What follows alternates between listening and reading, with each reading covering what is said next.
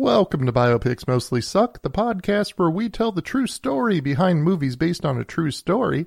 Today we're going to talk about Molly's Game, the story of Molly Bloom and the high-stakes poker games she ran in Hollywood and New York. Molly's Game stars Jessica Chastain as Molly Bloom, Idris Elba as her attorney Charlie Jaffe, and Michael Cera as Player X. My guest for today's episode is my frequent collaborator, John Helix, a local musician in the San Diego area. Find him on Facebook and Twitter at John Helix Official.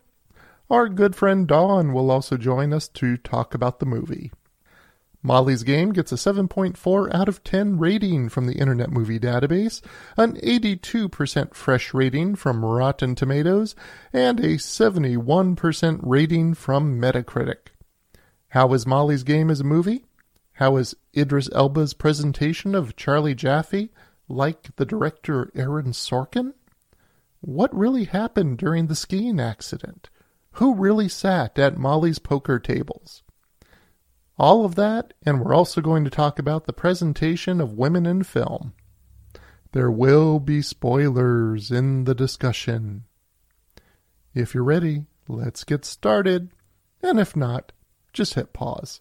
We'll still be here.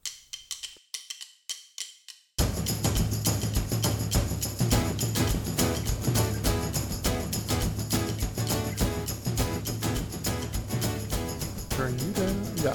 So I want to check levels here real quick because I'm doing pretty good on the level there. John, go ahead and speak. Check yourself. You're good. Dawn, speak. Hello. Arf. Oh, I didn't want to hit that.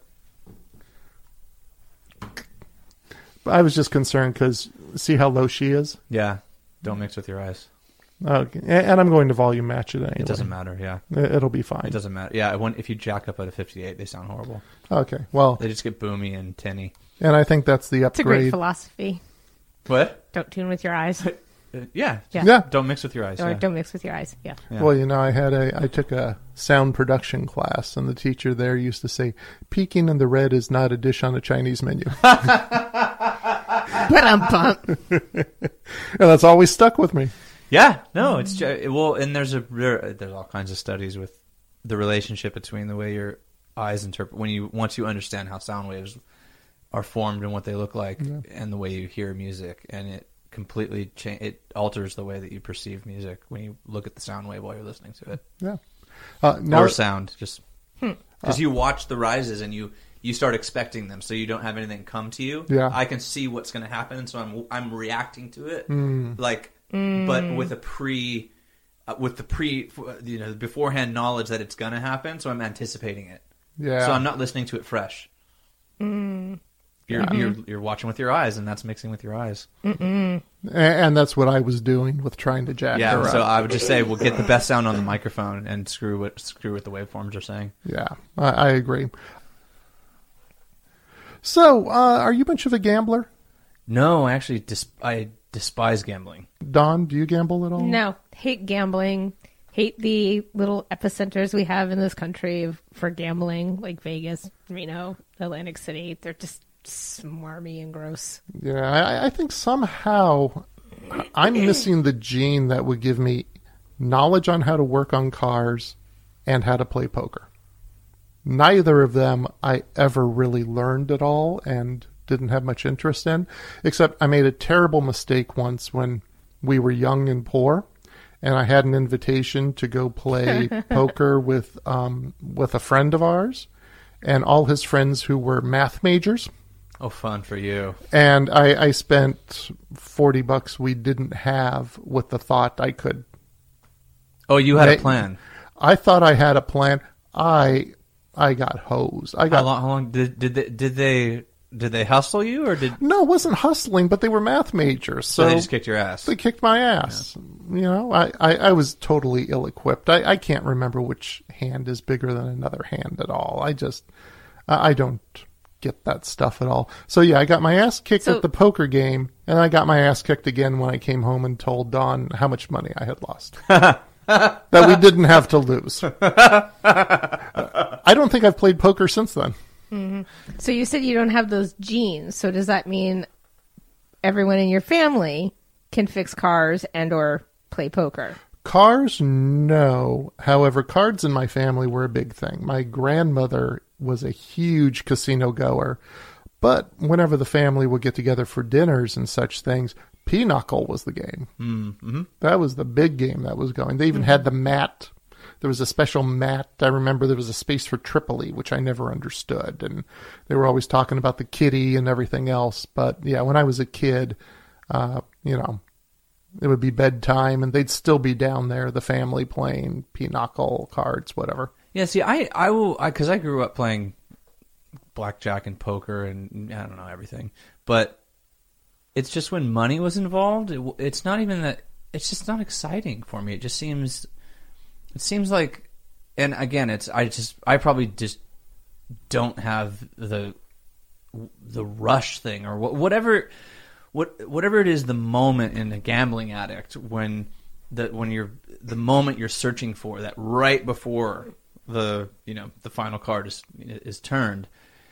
That's just always seemed to me a colossal waste of money and time. Mm-hmm. And I just have never. I mean, I think I've gambled twice at a blackjack table, and I think I won once and lost the other time. But both times I found it utterly unamusing, yep, uninteresting, and I wanted to walk away from the table. And also, like Dom was saying, the environment too is just it's just so fucking depressing. Yeah, it's like 4 a.m. and the person's been up all night. They've been to the ATM 18 times. It's it's just, oh my god. So no, the gambling world and gambling, no. And when people talk about the ponies and all this shit, it's like, I don't give a shit. Yeah, my grandmother used to go to Reno and Vegas all the time and gamble, and she'd do well. She'd win, but she played bingo a lot too, which is gambling in a way. You're putting your money down for the cards. And sure, and it's chance. It's a game of chance. But to the degree that when she was being treated for cancer, the doctor scheduled her treatments, and she said, Tuesdays don't work for me. I play bingo on that day. And he rescheduled. Nice. Yeah. She wasn't bending. No, she didn't bend too much at all. No. I would say I can at least see the appeal for some people in poker versus other gambling, because so much of it is just chance. But poker is strategy and psychology, and you are having to deploy a lot of skills if you want to become a consistent winner. Mm-hmm. And there is an argument that poker is not gambling because of that it's a game of skill, is how it gets referred to. Well, now it's on the sports channel. Yeah. Really? World Series of Poker. Yeah, there's that type of it's thing. on ESPN. Yeah. Yeah. And you know who doesn't play poker, surprisingly? Molly Bloom, the subject of the movie we're going to talk about. Molly's Game. She does not play poker at all, even though she oversaw these games in Los Angeles and New York that we're going to talk about. So, Molly's Game, let's go ahead and get into it. First movie directed by Aaron Sorkin. I know you're a big Aaron Sorkin fan. Absolutely. We're big first 4 seasons of West Wing fans. We got to stop at the first 4. I don't think I've watched anything other. I think I saw it was a Will They or Won't They after that, right? It was like romances. Right? Yeah, it was all garbage and poor writing. Yeah. Just oh god, the writing's so good in the first 4 seasons. Oh my god, the first episode. Because that's Martin Sheen as President Bartlett, which he has what has to be the best first line from a character in a television series ever, which is, I am the Lord thy God, and you shall have no other gods before me. Did you ever see The Newsroom? No, you've told me about it, though. You should check it out, because there's this whole monologue that, is it Jeff Daniels? Jeff Daniels. Jeff Daniels does about liberalism, and it is very Sorkin-esque, of course. You know, goes deep into detail, and Aaron Sorkin does his Sorkin thing on it. But it's a fantastic. little, it's less consistent than some of his other work. I would agree. But it's still solid. It is. Overall. It is. Well, Molly's Game was the first movie that he directed. The film opens as Molly Bloom, a downhill mogul skier who is racing in a qualifying event for the 2002 Olympic Games, suffers a horrible accident when a bough of a pine branch that is frozen in the snow releases the binding on her ski. As she executes an aerial maneuver, she loses her ski and crashes as a heap onto the snow. She quits skiing, and instead of attending law school as planned, she takes a year off to move to Los Angeles. Always a good idea. Nothing can go wrong with that plan. Yeah. Every time I see a movie open with someone heading to Los Angeles to pursue their dreams, all I can think of is the beginning of the video for Welcome to the Jungle. Yeah. With Axl Rose getting off the bus with this very hayseed sort of look to him. And then they're ending with someone who looks just like him at the beginning getting off the bus. And in the midst of the video, he's becoming a wreck. Yeah. Do you think that even when you watch the Muppet movie? That's different. Okay. That's the Muppets.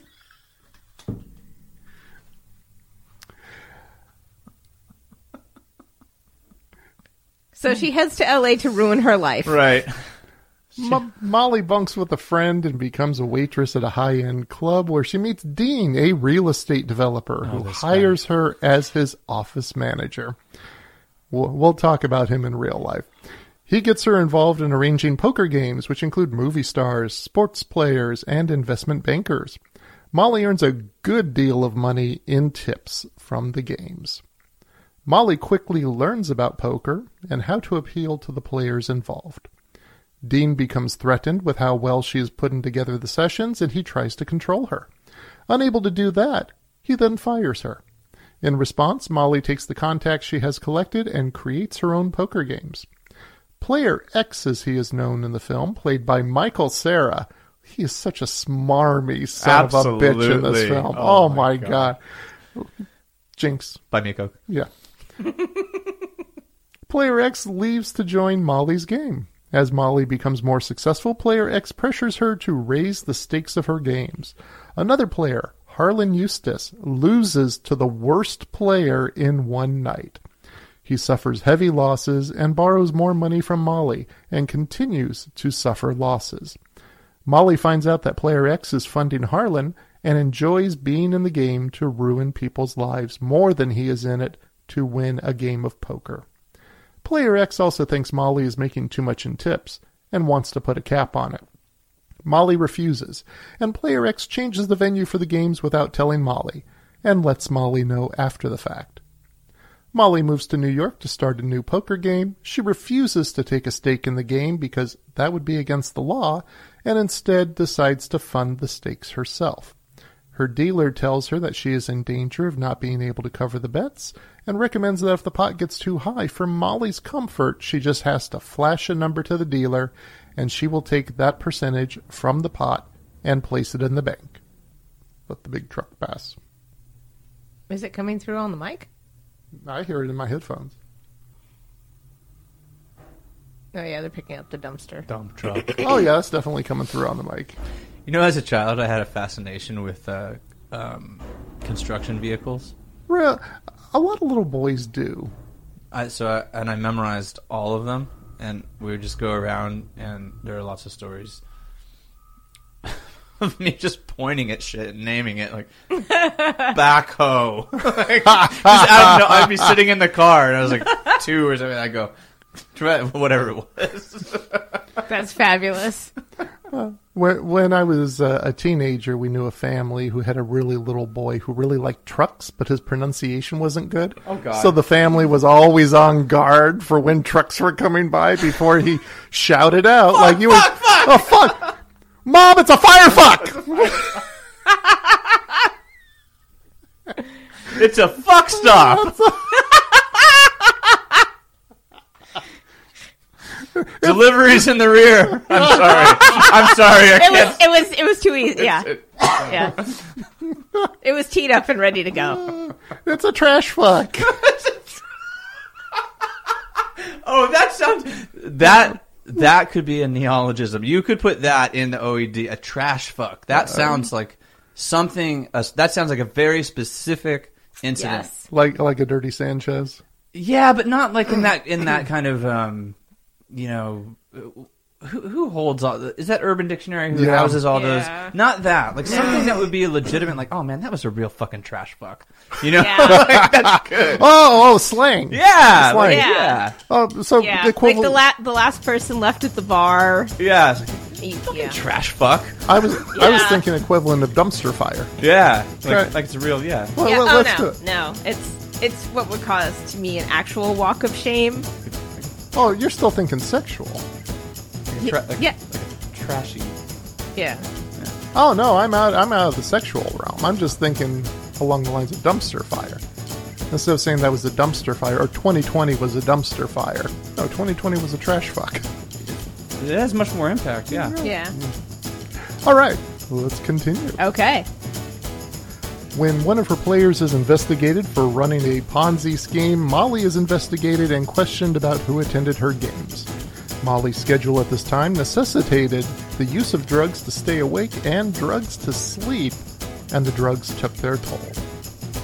Her games began to include members of the Russian mafia, and soon the Italian mafia, quote, offer their services to extort money from players who do not settle their debts. She refuses their offer and is attacked in her home. As she recovers, she sees in the newspaper that members of the mafia have been arrested in an FBI raid. After she recovers from her injuries, Douglas Downey, one of her players, acts as an informant and the FBI conducts a raid. Her assets are seized and she leaves New York to live with her mother in Colorado. 2 years later, Molly has published a book where she names some celebrities who attended her games, and she is arrested by the FBI and indicted for involvement in illegal gambling with the mafia. Molly hires defense attorney Charlie Jaffe. Hires may not be the right term since she can't afford to pay his $250,000 retainer fee. He agrees to represent her after he finds out that she has been protecting innocent people who were affected by her poker games. He tells her that when she plugs her cell phone into her computer to charge it, that her computer downloads all of the text messages and emails that are on the phone. She says that she keeps all of her old hard drives, and the information on those drives from her phone would destroy innocent people's lives. While in New York for her plea bargain, she reconciles with her father, played by Kevin Costner. I think he's great in this role. Yeah. I thought he was really great. And we should also mention actors we haven't mentioned yet. Jessica Chastain stars as Molly. Idris Elba. Don. Idris Elba. Yeah. I would watch him in anything. Me too. Yeah. Oh. Yeah. I got that guy. I got a man You got a crush man? like nobody's business. Really? Yeah, Idris Elba. Yeah. When we were seeing the cast, before we saw it, it's like, oh, Idris Elba's oh my god, yeah. That guy. I mean, he is Renaissance. I could just drink him in. He does some car show on BBC, I think, as well, where he's driving cars and talking about cars. He's hawking cars. No, not selling cars, no. And he's a DJ. Oh, yeah, and he does clubs and festivals as a DJ and does all kinds of stuff. Yeah, okay. I'll be his friend. I'm with Yeah. I'm with you. I kind of have an Idris Elba man crush going, too. Yeah. Her plea bargain involves her exchanging her hard drives for the money the government has confiscated from her. She decides to go to trial instead. At the beginning of the trial, the judge decides that she has committed no serious crimes, and that her sentence would be 200 hours of community service and a $200,000 fine. And that's the movie, which, on the surface, does not sound like an exciting film. No, and actually that's interesting because I watched the trailer and I was not excited for the film through watching the trailer. Even though Idris Elba was in it? Even though that was exciting, that aside, the film as a whole, I didn't think it was going to be good. I thought it was going to be just average, kind of like, okay, but that's one where the trailer does not do the film justice at all. Well, how do you sell something like this? I don't I mean, know. this is kind of a tough topic to sell, a tough plot to sell.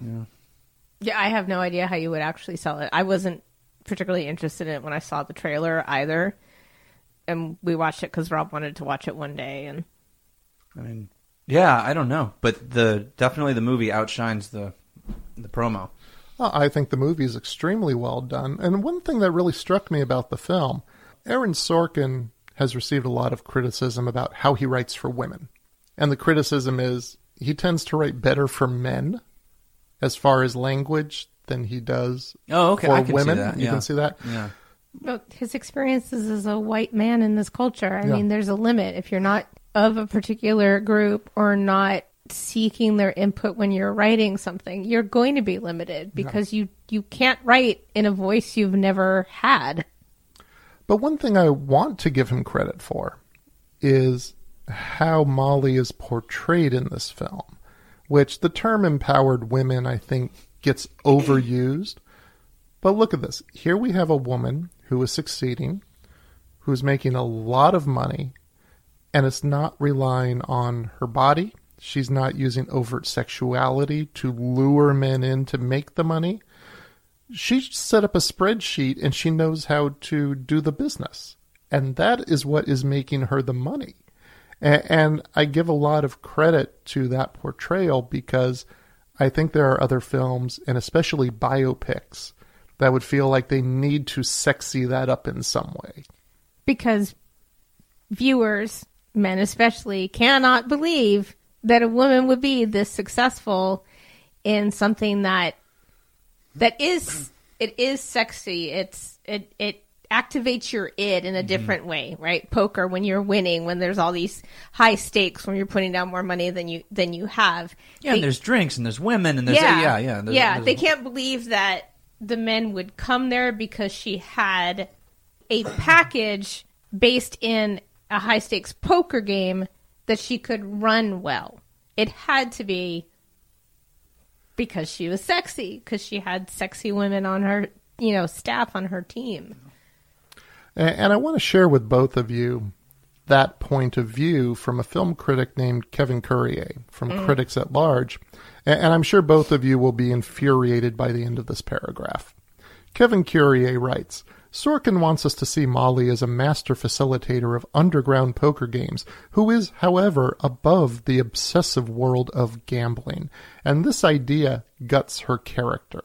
So he Wait, already. I think this guy loves words a little too much, Yeah. or the words he's choosing. Because already he would never question it if it was a movie about a drug dealer who wasn't using his own product. Continuing. Yes. So he overdoses on voiceover narration to compensate for the blank spot at the center of the film. Sorkin overloads the picture with so much exposition that all we get in her story without the benefit of seeing it fleshed out dramatically. It distances us from the protagonist, and we don't encounter Bloom's inner demons. When she starts using drugs to cope with the mounting pressures of running games all week, Sorkin depicts it no differently than if she were picking up the laundry.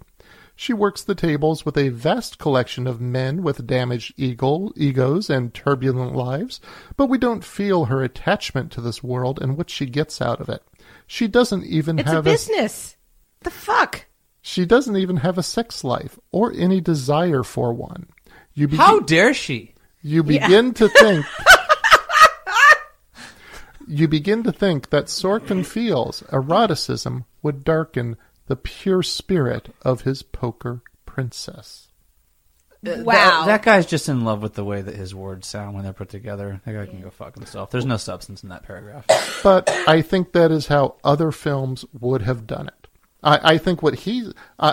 Good on him. I would say I'm Yeah. wholly offended with what he has said, but I don't think he's wrong about the expectation a viewer has for the character to be presented in that way. Sure, and he's presenting himself as player X, subject X, Yeah. as the person who would espouse that representation. And I don't know, how seriously do you take popular movie critics? Not at all. Well, I mean, I used to do film criticism But in print and radio. That's not the same. But I mean, Yeah, that's It's just not the same. it depends on the critic, I think. Okay. Yeah. It's nice to see a woman who is doing the same thing a man would be shown in the film. Yeah. And he would be shown as being resourceful. Oh yeah, absolutely. Absolutely. That would not be Yeah. cunning. That would be a resourcefulness. Yeah. His initial path was waylaid, so he found a way to learn all these skills in a short course by using this person who hired him, and he took the game from them. How entrepreneurial. Well, and especially with the logical male brain, he was able to separate out all the different elements of the business. Yes, because, women are No, so women emotional. can't run. Women- They just go. They operate completely on emotion. They don't. Yeah. The lady brain would overload. That's right. Yeah. The movie Molly's Game is based on the book Molly's Game, written by Molly Bloom. And I want to point out that the cover shown in the movie is exactly the cover of the actual book. The only difference is Jessica Chastain's picture is on it instead of Molly Bloom. And also the movie covered more territory than the book did, because the book was released prior to her arrest and trial. Oh. Huh. And we'll talk about how that came into play in creating the movie. Are we going to learn names here? We are. Holy shit! That was the thing I was the most excited about going into this discussion. I was like, okay, did Rob did he get the names? I want to know who was at those tables. I want names. We will name names. He named names. We will name names. But first, what score would you give Molly's Game as a film, Dawn? 1 to 4. I'd probably give it a 4. It's so much fun to watch. It really is good. It's a good time. Yeah, I'm going straight for And too. it's so Sorkin. I like his writing. Yeah, And yeah. it's got Idris Elba in it. There's just nothing wrong here. I agree. It's a 4. I mean, we always joke about the movie Bound and the genre of lesbian mafia movies. Yes. Well, in the genre of court trial poker movies, I would say Molly's Game is the best one. Absolutely.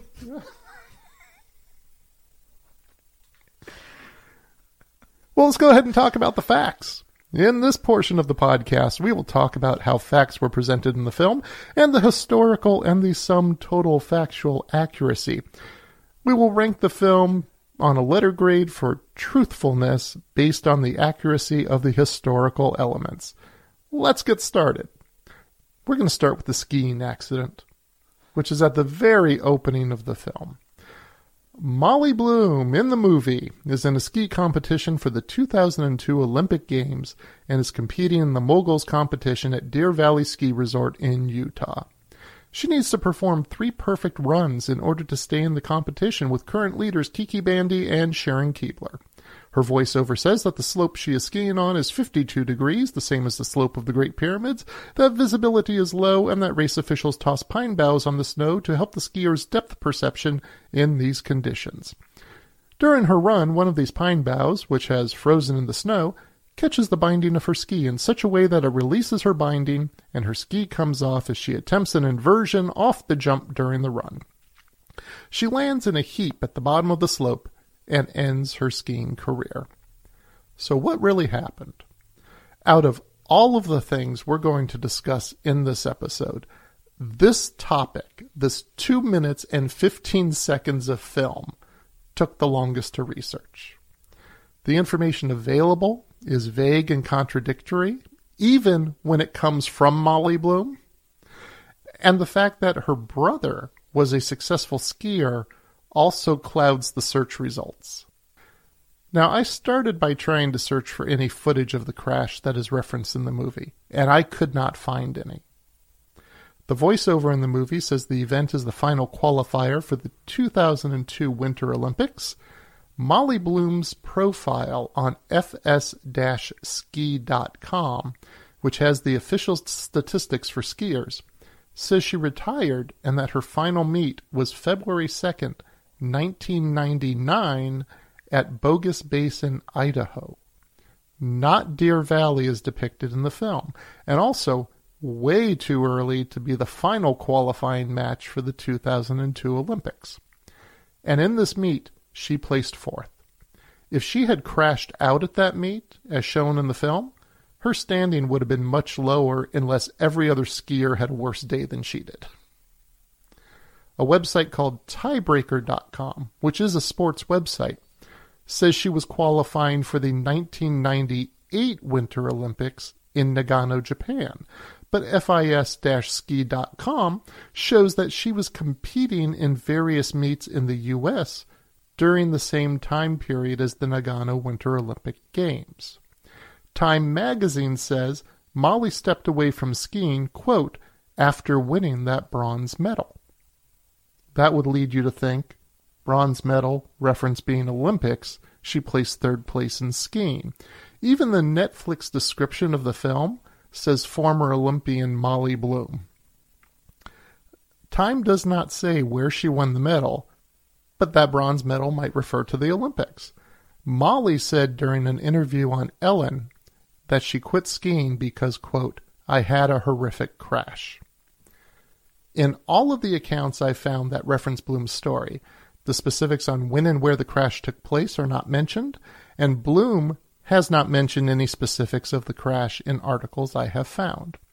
What we know for sure is that she competed in her first NORAM Cup on February 6, 1998, and she retired from the sport after she placed fourth in the NORAM Cup competition, which took place on February 19, 1999. The most concrete information about skiing comes from Bloom's book the movie is based on, Molly's Game. Bloom says in the book that when she made the U.S. national ski team, her father had a sit-down with her. He suggested that she focus on school, and according to Bloom, her family stopped taking her ski career seriously after her back surgery. So remember in the movie it's talked about when she was younger, she had that back surgery. That was a factor here. She placed third in the country overall the year of that sit-down, as did her brother. But she was also in pain from her medical condition, and she was tired of being in pain. You can imagine doing moguls puts a lot of strain on your back. And she was tired of trying to keep up with her brother. And she was tired of having to prove herself. She was satisfied that she had placed third overall, and she retired from skiing. So who was she expected to prove herself to? She's not clear on that. I don't know if she felt she was always in competition with her brother. She makes some reference that he was getting more attention for what he was doing in skiing than she was. It seems like after her accident with her back as a child, his was treated like a serious pursuit, whereas her pursuit of skiing was treated as, well, that's nice that Molly's doing that. We don't expect her to really go far because of this medical condition. So she didn't go out with some huge crash. She just quietly retired because she placed third and she felt that's about as good as it's going to get with this. Now, since this is an Aaron Sorkin film, he packs a lot of other facts into the voiceover, such as the degree of the slope at 52 degrees, the same as the Great Pyramid, and about the bows that are tossed on the snow to give the skiers perspective in conditions that have poor visibility. I'm just glad he didn't go into the detail about the process for how the snow on the ground was created on that particular day and compare it to the snow that was on the ground during another winter event in the past. I researched the degree of the mogul slope at Deer Valley Ski Resort, and their website says that the slope averages 26 degrees, which would be half of the 52 degrees stated in the movie.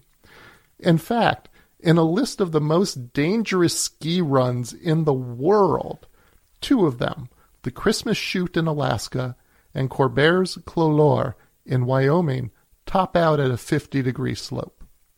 By comparison, a ski jump slope is a maximum of 36 to 38 degrees, and that has the sole purpose of launching a person into the air, which means a 52-degree slope for moguls would have skiers bouncing down the hill like they're in a pachinko machine. It'd be like the end scenes in Better Off Dead. With that said, the Deer Valley Mogul Slope is one of the steepest mogul runs in existence. Regarding the pine bow that was frozen in the ground, which released Molly's binding on her ski, well, we know that never happened because she retired from skiing competition without a crash that is depicted. Pine bows are not used in moguls competition. They're used in aerials and in ski jumping. But even if pine bows were tossed out by officials to help the skiers, they would not be tossed out on the slope approaching the jump. They would be on the landing slope where skiers need the perspective for the landing. This is seen a lot in ski jumping. The jumps that have been molded from the snow which are shown in the film, are colored. You notice there's a pink border on it. That's for the skier's perspective launching off the slope. So there would be no need to have bows on the ground for the approach. Skiers are also seen in the movie doing inversions from the jumps, but inversions were not being done in mogul skiing in 1998 or even 2002, which is what the film shows. The tricks that were being done off jumps at this time were just small kicks or waist twists in midair. For the record, the moguls course that was used in the film was built by the production at a ski resort called Beaver Valley Ski Club north of Toronto. And if you're a mogul skier, you can still run the same course that was used in the film. The course was built with the cooperation of USA Skiing because their logo was used in the film, which makes it even more interesting that the production got a whole host of skiing details wrong, but you can still go ski the course that you see if you want to. And that was so much research. So much time was taken just for that 2 minutes. See, I figured that was going to be the truest thing in the film. When I was watching, I was like, oh, all right, well, that's out of the way. That's what I thought initially. I thought, well, I'll just find the footage. We'll see it. There we go. No, it did not happen that way. Well, let's go ahead and talk about Molly Bloom. Since Molly's story is the plot of the film, which we've already talked about, let's just go ahead and dive in. What really happened? In 2014, Molly Bloom published her memoir, Molly's Game, the true story of the 26-year-old woman behind the most exclusive high-stakes underground poker game in the world. Is that the subtitle? That's the subtitle. I was about to comment on that. That's quite the subtitle. Other than that, the movie tracks Molly's memoir pretty accurately with minor differences. In the movie, she meets her boss when she waits on his table. In real life, she met him when he almost hit her with his car after she had quit her waitressing job. The book was released before her arrest, before she secured a lawyer, and before her trial. Bloom worked closely with Sorkin to fill in those details that took place between 2014 and 2017. The scenes with the mobster beating her up in her home, and her finding out that Joey Bag of Donuts in the gang had been arrested, also happened as shown in the movie. Oh. Damn. And now we're going to get to the part you really wanted to talk about, John. Player X. And other players. What was in the movie? In the movie, it was said that movie stars, rappers, sports figures, and heads of industry attended the games, but none are mentioned by name. Player X is a movie star in the film, played by Michael Cera, and he is presented as a conniving, cruel, and manipulative person who takes the original poker game away from Molly. So what really happened? In the book, Molly names 4 celebrities who played in the games. She names Tobey Maguire, Ben Affleck, Leonardo DiCaprio, and Macaulay Culkin.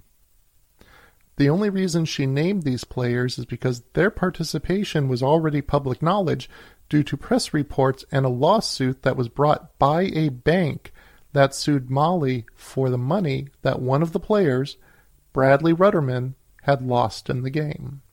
The bank claimed that any winnings belonged to those who lost money on his Ponzi scheme, and not to the players who won money in the poker games. Always be the bank. Yeah, seriously. Wow, what bank is this? Chase Manhattan, JP Morgan? Yeah. Bank of America? So I've just got to ask. It was Macaulay Culkin, right? Player X. We'll get there. Okay. It was Bradley Rudderman who ran a $44 million Ponzi scheme and lost $25 million at Bloom's poker table.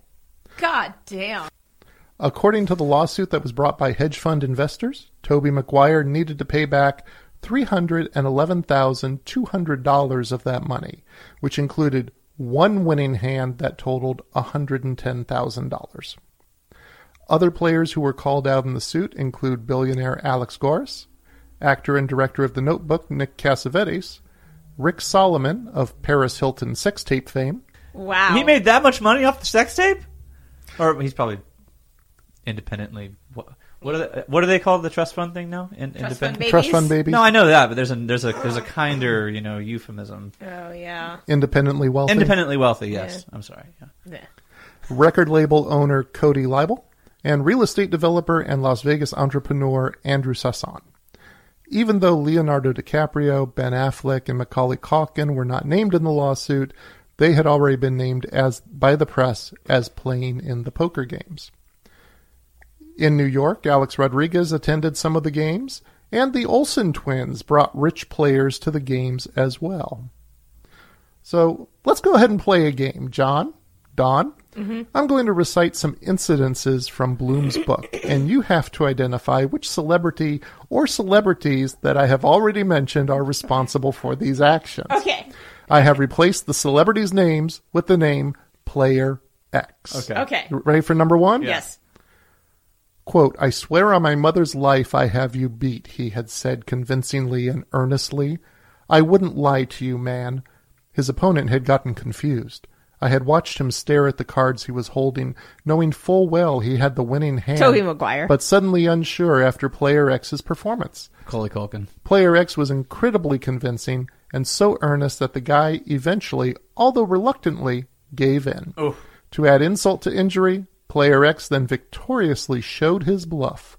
To me, his actions were in a really bad taste. Dawn? Tobey Maguire. Culkin. Okay, after we finish all of them, I'll tell you. Okay. Number 2.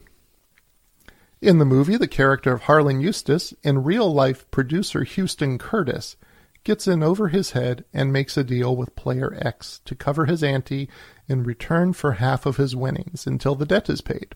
From Bloom's book, quote, I'm going to make $10 million this year on poker, Player X once exclaimed, not knowing that I knew that Houston had told me about the alleged arrangement they had made. The celebrity is? Ben Affleck. Don? Leonardo DiCaprio. And number 3. Last one. He held a $1,000 chip in his hand. He flipped it over a couple times in his fingers. This is yours, he said, holding it out to me. Thanks, Player X, I said, reaching my hand out. He yanked the chip back at the last second. If, he said, if you do something to earn these $1,000. His voice was loud enough that some of the guys looked up to see what was happening. I laughed, trying not to show my nerves. What do I want you to do, he said, as if he were pondering. The whole table was watching us now. I know, he said. Get up on that desk and bark like a seal. I looked at him. His face was lit up like it was Christmas Eve. Bark like a seal who wants a fish, he said. I laughed again, stalling, hoping he would play the joke out by himself and leave. I'm not kidding. What's wrong? You're too rich now? You won't bark for $1,000? Wow, you must really be rich. My face was burning. The room was silent. Come on, he said, holding the chip above my head. Bark. No, I said quietly. No, he asked. Player X, I said, I'm not going to bark like a seal. Keep your chip. My face was on fire. I knew he would be angry, especially because he had now engaged the whole audience, and I wasn't playing his game. I was embarrassed, but I was also angry. And the celebrity is? Ben Affleck. Dawn? I think this one's Tobey Maguire, too. Because I think he's the one who carried the game over and took it, and he would try to dominate her before he did so to see if he could get her to acquiesce. The fact is they are all Tobey Maguire. Jesus Christ. Shit.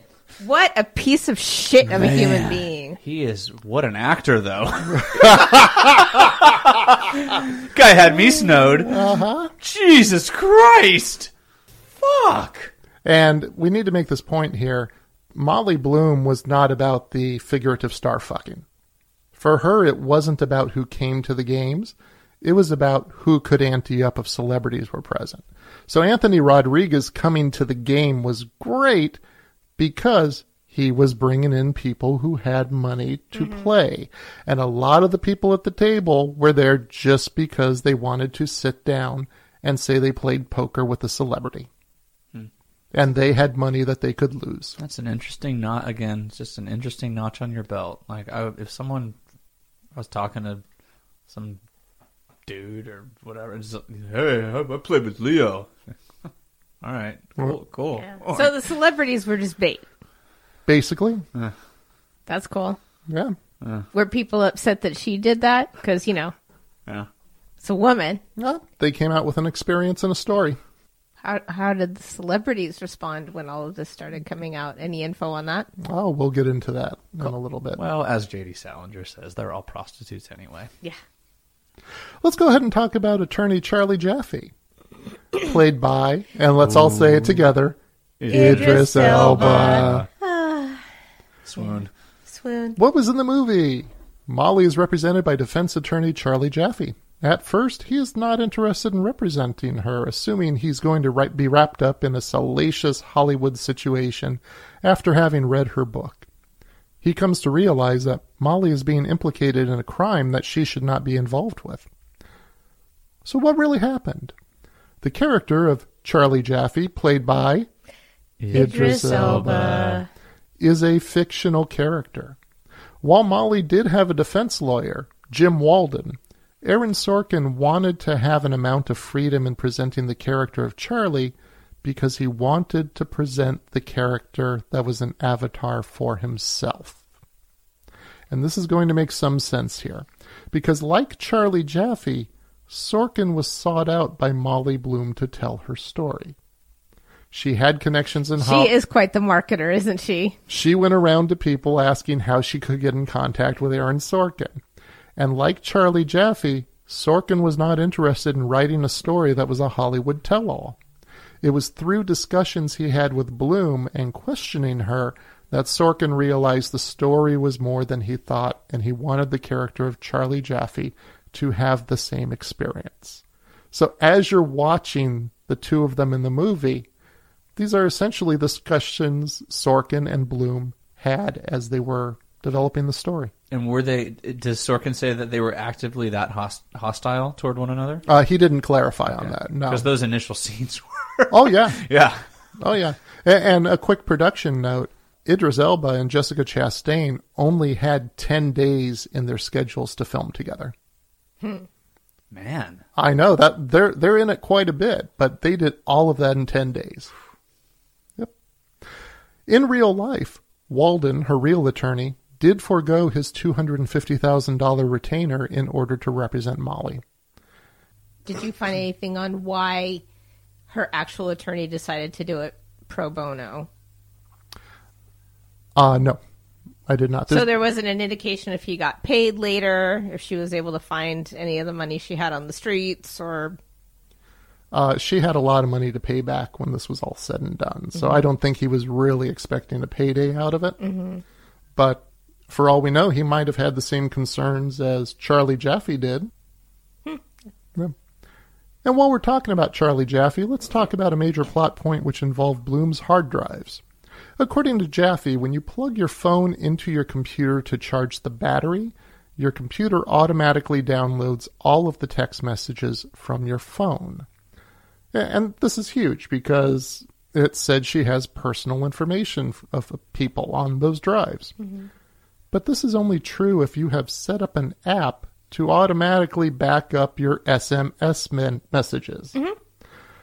Oliver Lopez Che, who is an Active Directory engineer at Computer Sciences Engineering at DXC Technology in Costa Rica, answered the same question on a thread on Quora on July 1st, 2019. According to him, the following happens when you plug your mobile phone into your computer. 1. Power starts flowing to the phone. The battery starts to charge. 2. Windows attempts to recognize which type of device was just plugged in. Mm-hmm. If the device is not recognized, Windows will tell you that you connected an unknown device and won't do anything else with it, but it will continue to charge through the USB port. Molly Bloom did not have information on hard drives she was refusing to give up. She just simply refused to share the details that she knew from running the games. Huh. So those hard drives were just a MacGuffin in the story. Huh. So that is true then? She refused to share some of those details? Yeah. It's also true she didn't get her money back from the government. She was That's fucked in up. debt. Yeah, it was pretty fucked up. Well, let's move on to the next thing. And this isn't quite presented in the film, but it's a bit of fact here. And that is Tobey Maguire is responsible for the whole thing. What's For what whole thing? the games? Oh. So let's talk about this, because when we, the viewer, are introduced to the card game, it is a game that is already established and taking place at the Cobra Club. Molly Bloom is told by her boss to call a list of numbers and tell them when the game is. So is that supposed to be the Viper Room? Mm-hmm. As the game continues, she develops a spreadsheet for tracking wins and losses of players and brings a greater organization to the endeavor. Player X becomes unhappy with how much Molly is making in tips and tells her that adjustments need to be made. He later takes the game away from her. What really happened? Molly Bloom was working for Darren Feinstein. Feinstein was the co-owner of the Viper Club with Johnny Depp. According to Houston Curtis, a.k.a. Eustace Hansen, the guy who lost his shirt in the movie, to Bad Brad, the game moved to the Viper Club after Tobey Maguire quit having people to his home for poker games. But let's back this up a little bit, because it wasn't like Maguire was having his buddies over for a friendly game. Curtis, an experienced card cheat, and the author of the book $1 Million Hollywood Heist, worked with Maguire starting in 2004 to lure in rich suckers who were more interested in hanging out with celebrities than playing poker.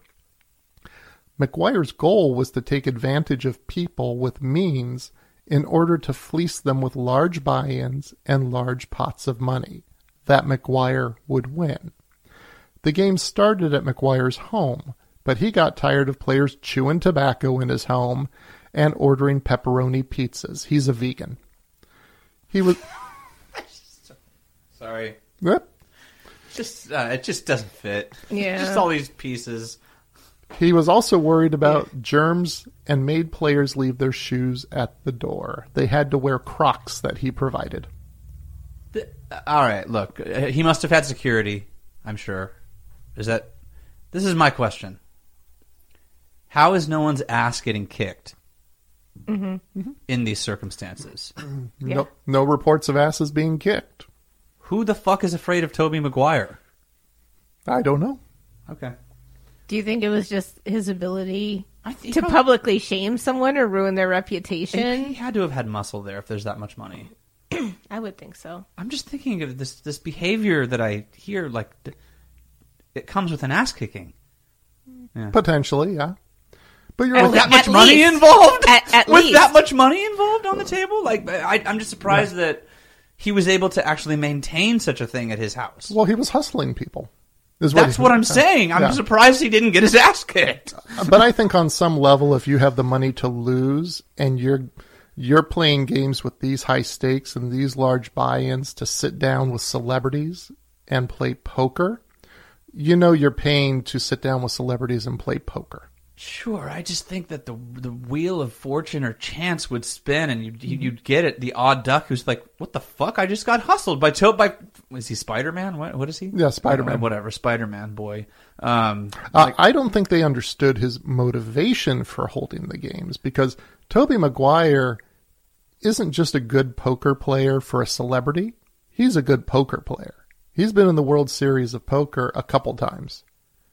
He can play. He has the skill to play, but he wasn't in it to play. He was in it to fuck people over. Agreed, but I'm just saying that, and understood, but I still would think that the ruse is up, like, at some point, and someone's coming for blood. Like, why?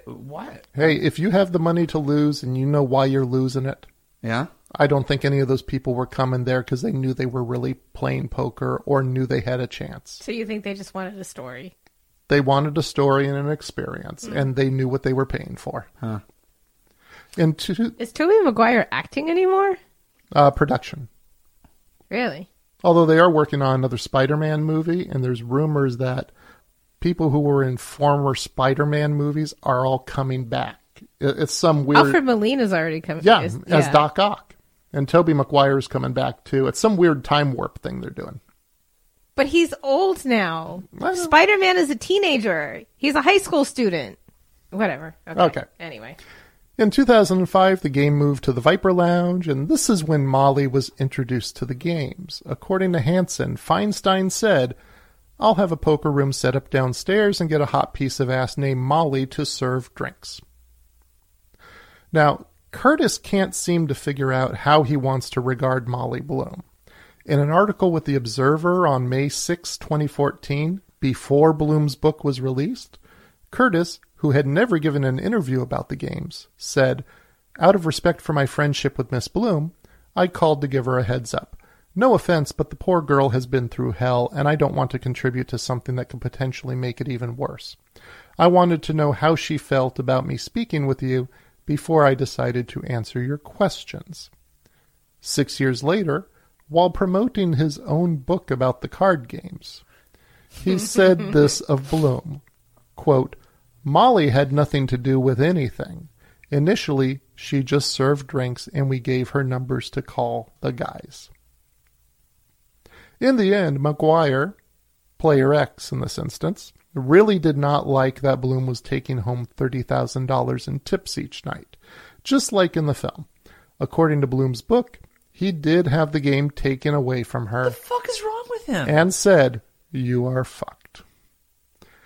Now, as for the game itself, this may answer your questions. Quote, this is Mr. Curtis again. "I don't think anyone who played in the game on a regular basis would disagree with me in saying it changed our lives. For a few brief hours, once, sometimes twice a week, high up in a beautiful 5-star hotel suite, a series of regular, yet anything but regular players left everything else in their lives at the door and had an experience that very few people in the world ever get to have. I will be forever grateful for that time in my life and for the role that Molly played in making it happen on a consistent basis." So to them, the importance was just being part of a rare experience. It doesn't matter what the actual experience. It's so fucking stupid. I can't wrap my head around that kind of idiocy. Yeah, it's hard to sympathize or empathize. I don't know. I don't think there's much. I think the only one to sympathize with is Molly Bloom. Yeah, sure. Yeah. That's what I'm saying. The sentiment of that. Yeah, no, I don't. I don't sympathize with any of the players. They. It's hard to understand, I guess. You know, it's hard. Empathize would be the other word. I mean, it's hard to even exchange places and see like why that would be desirable. Yeah. Well, I mean, what we established at the beginning of the conversation, none of us are gamblers. Yeah. None of us are also in this tax bracket. Yeah, but beyond that, and I realize a lot of this is idiosyncratic. This is just my core. I look at this kind of money just being flung around for momentary pleasure, and I see the suffering in our country, and I get so fucking enraged that people just treat it like it's just fun. What you can do with that kind of money, they just seem so soulless to me and so lacking of sympathy or empathy or compassion that this is what they choose to do. And I mean, maybe they do other charitable works with some of their money, but I see this money being flung around, and it boggles my mind. Mm-hmm. But this is you're getting on a level with the Caesars at this point, because it's like when you're given the keys to the kingdom, how many people refuse those keys? You know what I mean, right? It's like, we've never been in that situation. I can't imagine being excited about playing a game of poker with Tobey Maguire or Ben Affleck, but I don't know, maybe give me 20 years of, living off of a couple $1 million a year and not ever having to work. And I mean, who knows? Maybe I might turn into a monster. Yeah, and I mean... I don't know. And to me, I'm never impressed when someone met someone famous. I mean, I've met famous people, had interactions with them. I don't think it's the end-all and be-all, because they're just people in the end. At the core of this, what we have, as related by Hansen Curtis, is that Tobey Maguire constructed these games to basically fuck over starfuckers. I'm miffed by the fact that it was really true that Tobey Maguire was upset that she was taking home $30K. The pettiness of, like, what's $30,000 to Tobey Maguire? You're making too much money. What in what world does that thought even enter your imagination? Like, oh man. Yeah, it's your pettiness, vindictiveness. Well, let's put it in this context. Molly Bloom was really benefiting from a thing he created. And? When you look at it, so there might have been some jealousy. I'm not defending him. Yeah. I mean, she's scale. I mean, you could argue that for anyone who receives tips. The waitress is getting money from because this person created a restaurant. She's being tipped, or he is being tipped, because they have provided good service, excellent service, superior service. Why would the restaurateur resent that? Because that good service in turn is bringing those people back. So why wouldn't you want them to have all those tips? Because the restaurateur did not build that restaurant with the expectation of getting those tips. Tobey Maguire, from these reports, constructed this whole thing to get the money. And here's $30,000 that's not going in his pocket. But he wouldn't... Well, again, I'm not defending it. I'm just saying if you're looking at it from his perspective... Has he said anything about it? No. Does he just say no comment? I couldn't find anything where he's quoted on it. Oh, okay. We just have the second-hand account from Hanson Curtis.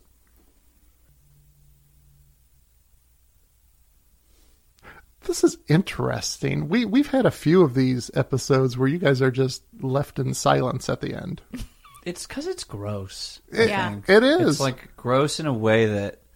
It's Trumpian gross. Yeah, that's a good way of putting it. It's gross in that gaudy, kind of like just showy... It's like nouveau riche, kind of like... I got so much money, I don't know what to... And time, I don't know what to do with myself. And instead of, I don't know, pulling a Jimmy Carter or a, whatever, Bill Gates, I don't... I'm not saying these are noble people. I don't know them, but why doesn't that attention get directed externally, beyond your own fucking ego? Mm-hmm. It just makes me sick. And I think it's to Don's point, because it's like, you $30,000, right? That was like when I was growing up. It's like if you could hit that, I was like, you Yeah. wouldn't be poor anymore. And Yeah. it's like it's just that level of blindness and arrogance and just inhumanity and cruelty is just not something I can reconcile, and it's something that makes me violently angry. Yeah, I understand that. And I just want to point out that all of that was much easier to research than the ski accident. Which is mind-boggling. Especially how you got to Tobey Maguire. Uh-huh. I can't believe you got to the source. Yeah. Well, he's named in her book. Well, I understand that, but I just can't believe that isn't Tobey Maguire like America's sweetheart? Isn't he like I think he was during Spider-Man. Yeah. Has the country had a falling out with him? I don't know. Did he do I don't something? know. Did we break up with him? I don't know. I always thought he was like the guy everybody loved in every movie. He's like, oh, it's a little cute Tobey Maguire coming along. Yeah. Did her book corroborate what this other guy was saying? Well, his book came out well after hers. Okay. And in fact, But- it seems like his book came out to capitalize on her book.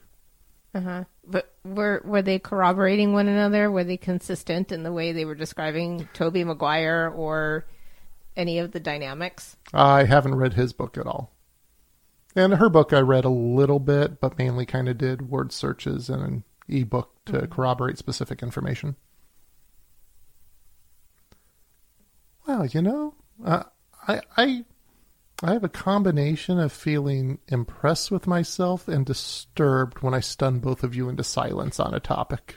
I don't know if it's stunned. I think it's like seething, like Old Testament anger and rage and vengeance that is about to erupt. I think that's the place that I'm at right now. Wow. Yeah. I'm in Yahweh territory, baby. I get it. I get it. Well, then let's move on to a letter grade for the accuracy of the truth in Molly's game. Dawn, what would you say? A through F? I'm not sure. It feels like so much of the information is convoluted. I feel like I can't give it more than a C because so much of it cannot be verified. Oh, such as what? Well, all the information about her ski accident and all those things, because even if that's the only information that is completely fabricated, that is the start. That's the foundation of the movie's storyline and how it explores how she ended up running this poker game. So if that's incorrect, to me, that's substantive. Really? Even if it's the one thing, because that was created as the start of this storyline. So how she left skiing is substantive for the rest of the story, whether it was a crash or she just said, I've done all I can on it and dropped out? Yes, because she said that was the reason why she headed to LA and why she didn't go to law school immediately. Like she was looking for some fresh start or a break, or I don't remember exactly how she described it at the beginning Year of off. the movie. Yeah. Her year off. Yeah. Well, in real life, she went to Greece. And then when she came, and then from Greece went to L.A., and it was a friend who she met in Greece who she wound up bunking with in L.A. Yeah, and I mean, I just think that fundamentally changes it. Whether I've decided to retire, and this is what I'm doing now, in contrast with this was taken away from me by a freak accident, it very much changes. Whether, you've done something deliberate or out of panic or something's fallen into your lap or any of those things, it just really changes it. Got it. John, your thoughts? Well, did you give a letter grade? I did. C. C. Okay. John? I think I'm going with a C too, but I want to go with a little bit of a bump up because I think they did the casting really nicely with Michael Cera Oh, yeah. for Player Yeah. X. Oh, yeah. He was my favorite character in the film, aside from He's so good at being my, awful. my true love. But he's just. Oh my God, he plays just a slithering. Oh, it's just wonderful. He's great acting. Oh man. So I would say he nailed the. Okay, he nailed the he nailed the Slytherin in Tobey Maguire. You know what I mean? He got that ugly thing out. And I think it was kind of a treat to see him do that too, because usually he plays much nicer, right? Yeah, He's yeah. affable. Absolutely. The big thing we've seen him in is Arrested Development and Juno. Juno. And he's trying to do the right thing, and he's a little awkward. And this, he's just, you get to see that he is an actor. Yeah. Yeah. So, letter grade from you, John? Yeah, C+. C+. I'd go as high as B. For me, how she leaves skiing in the film isn't as important as everything else that comes along afterwards. And I found it tracked pretty true to what she wrote. So I'd go a B. I'd bump it up a little bit. But what I wanted to mention with Michael Cera is I was always curious, if he read her book, he had to know mainly who he was playing. Even if Player X was a combination of people, he had to know the majority of it was Tobey Maguire. I'm curious if he and Tobey Maguire ever talked about it. Oh my God! Can you fucking imagine? Can you Yeah. imagine? But you know what? In that again, that snaky mind. I can imagine Tobey Maguire going, yeah, play me like this and play me like that, like to craft a public image. Oh, And, I can imagine those machinations. Oh, man. Well, Toby didn't come out well in this discussion, did he? No. I had no idea I was in for. I was never a fan to begin with, but I had no idea I was in for a Toby come down on this one. No, but you were big on Ben Affleck on your answers. You know why? Because I don't know anything. I mean, obviously, but I've just heard he's an asshole. I've heard a lot. I've heard he's just. I've in the tabloids, where you get all the good news. Well, where the most accurate stuff is. Sorry? Where the most accurate. Where the most accurate Yeah. stuff is. No, that was my guess. I was thinking, oh, it's got to be him because he's the alpha pushing everybody around. And anyway, Wow. And Dawn, you were pretty much on target. spot on. Yeah, I did pick Leonardo DiCaprio once, and I think it's not because I think he is amoral the way those quotes were presented, but he's always acknowledged like, he has the taste for some of the seedier things in life, or that we consider seedier.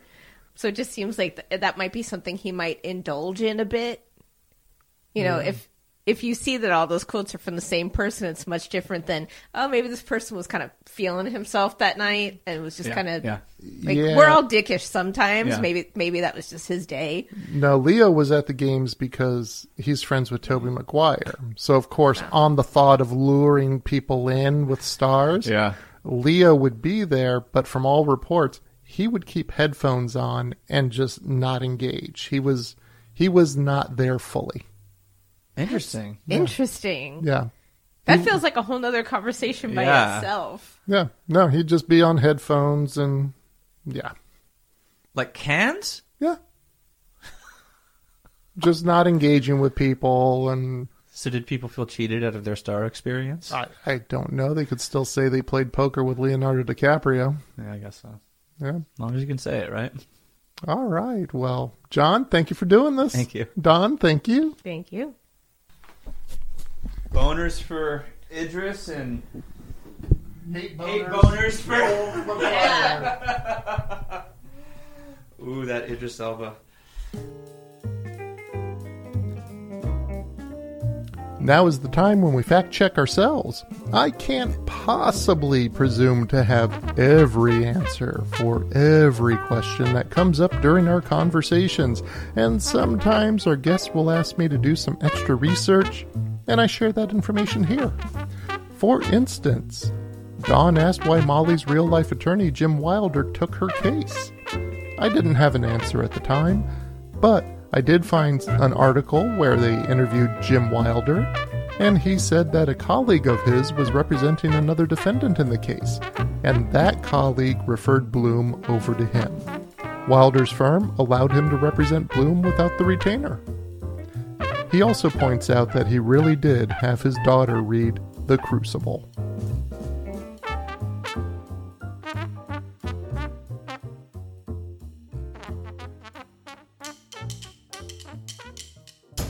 That wraps up another episode of Biopics Mostly Suck. If you liked it, please subscribe using your favorite podcasting platform. We are literally everywhere, but not Spreaker. We don't do Spreaker. You can find all of the sources that we use to build this episode at biopicsmostlysuck.com/Molly's Game. I usually throw some other goodies on the episode pages like videos or pictures. For Molly's Game, I have an interview with Molly Bloom talking about making the film. I want to thank John and Dawn for talking about Molly's Game. You can find John Helix on Facebook at John Helix Official. You can find his music in most places where you go to get your music. How are we doing with this project? Go like us on Facebook, Twitter, and Instagram at the handle of @MostlySuck. You can also find us on Letterboxd under the handle of Real BMS Podcast. You can also send us your feedback through our website, biopicsmostlysuck.com. And you can recommend which movies you would like us to use for an episode. And we will share the true story behind that movie based on a true story. Take care, everyone.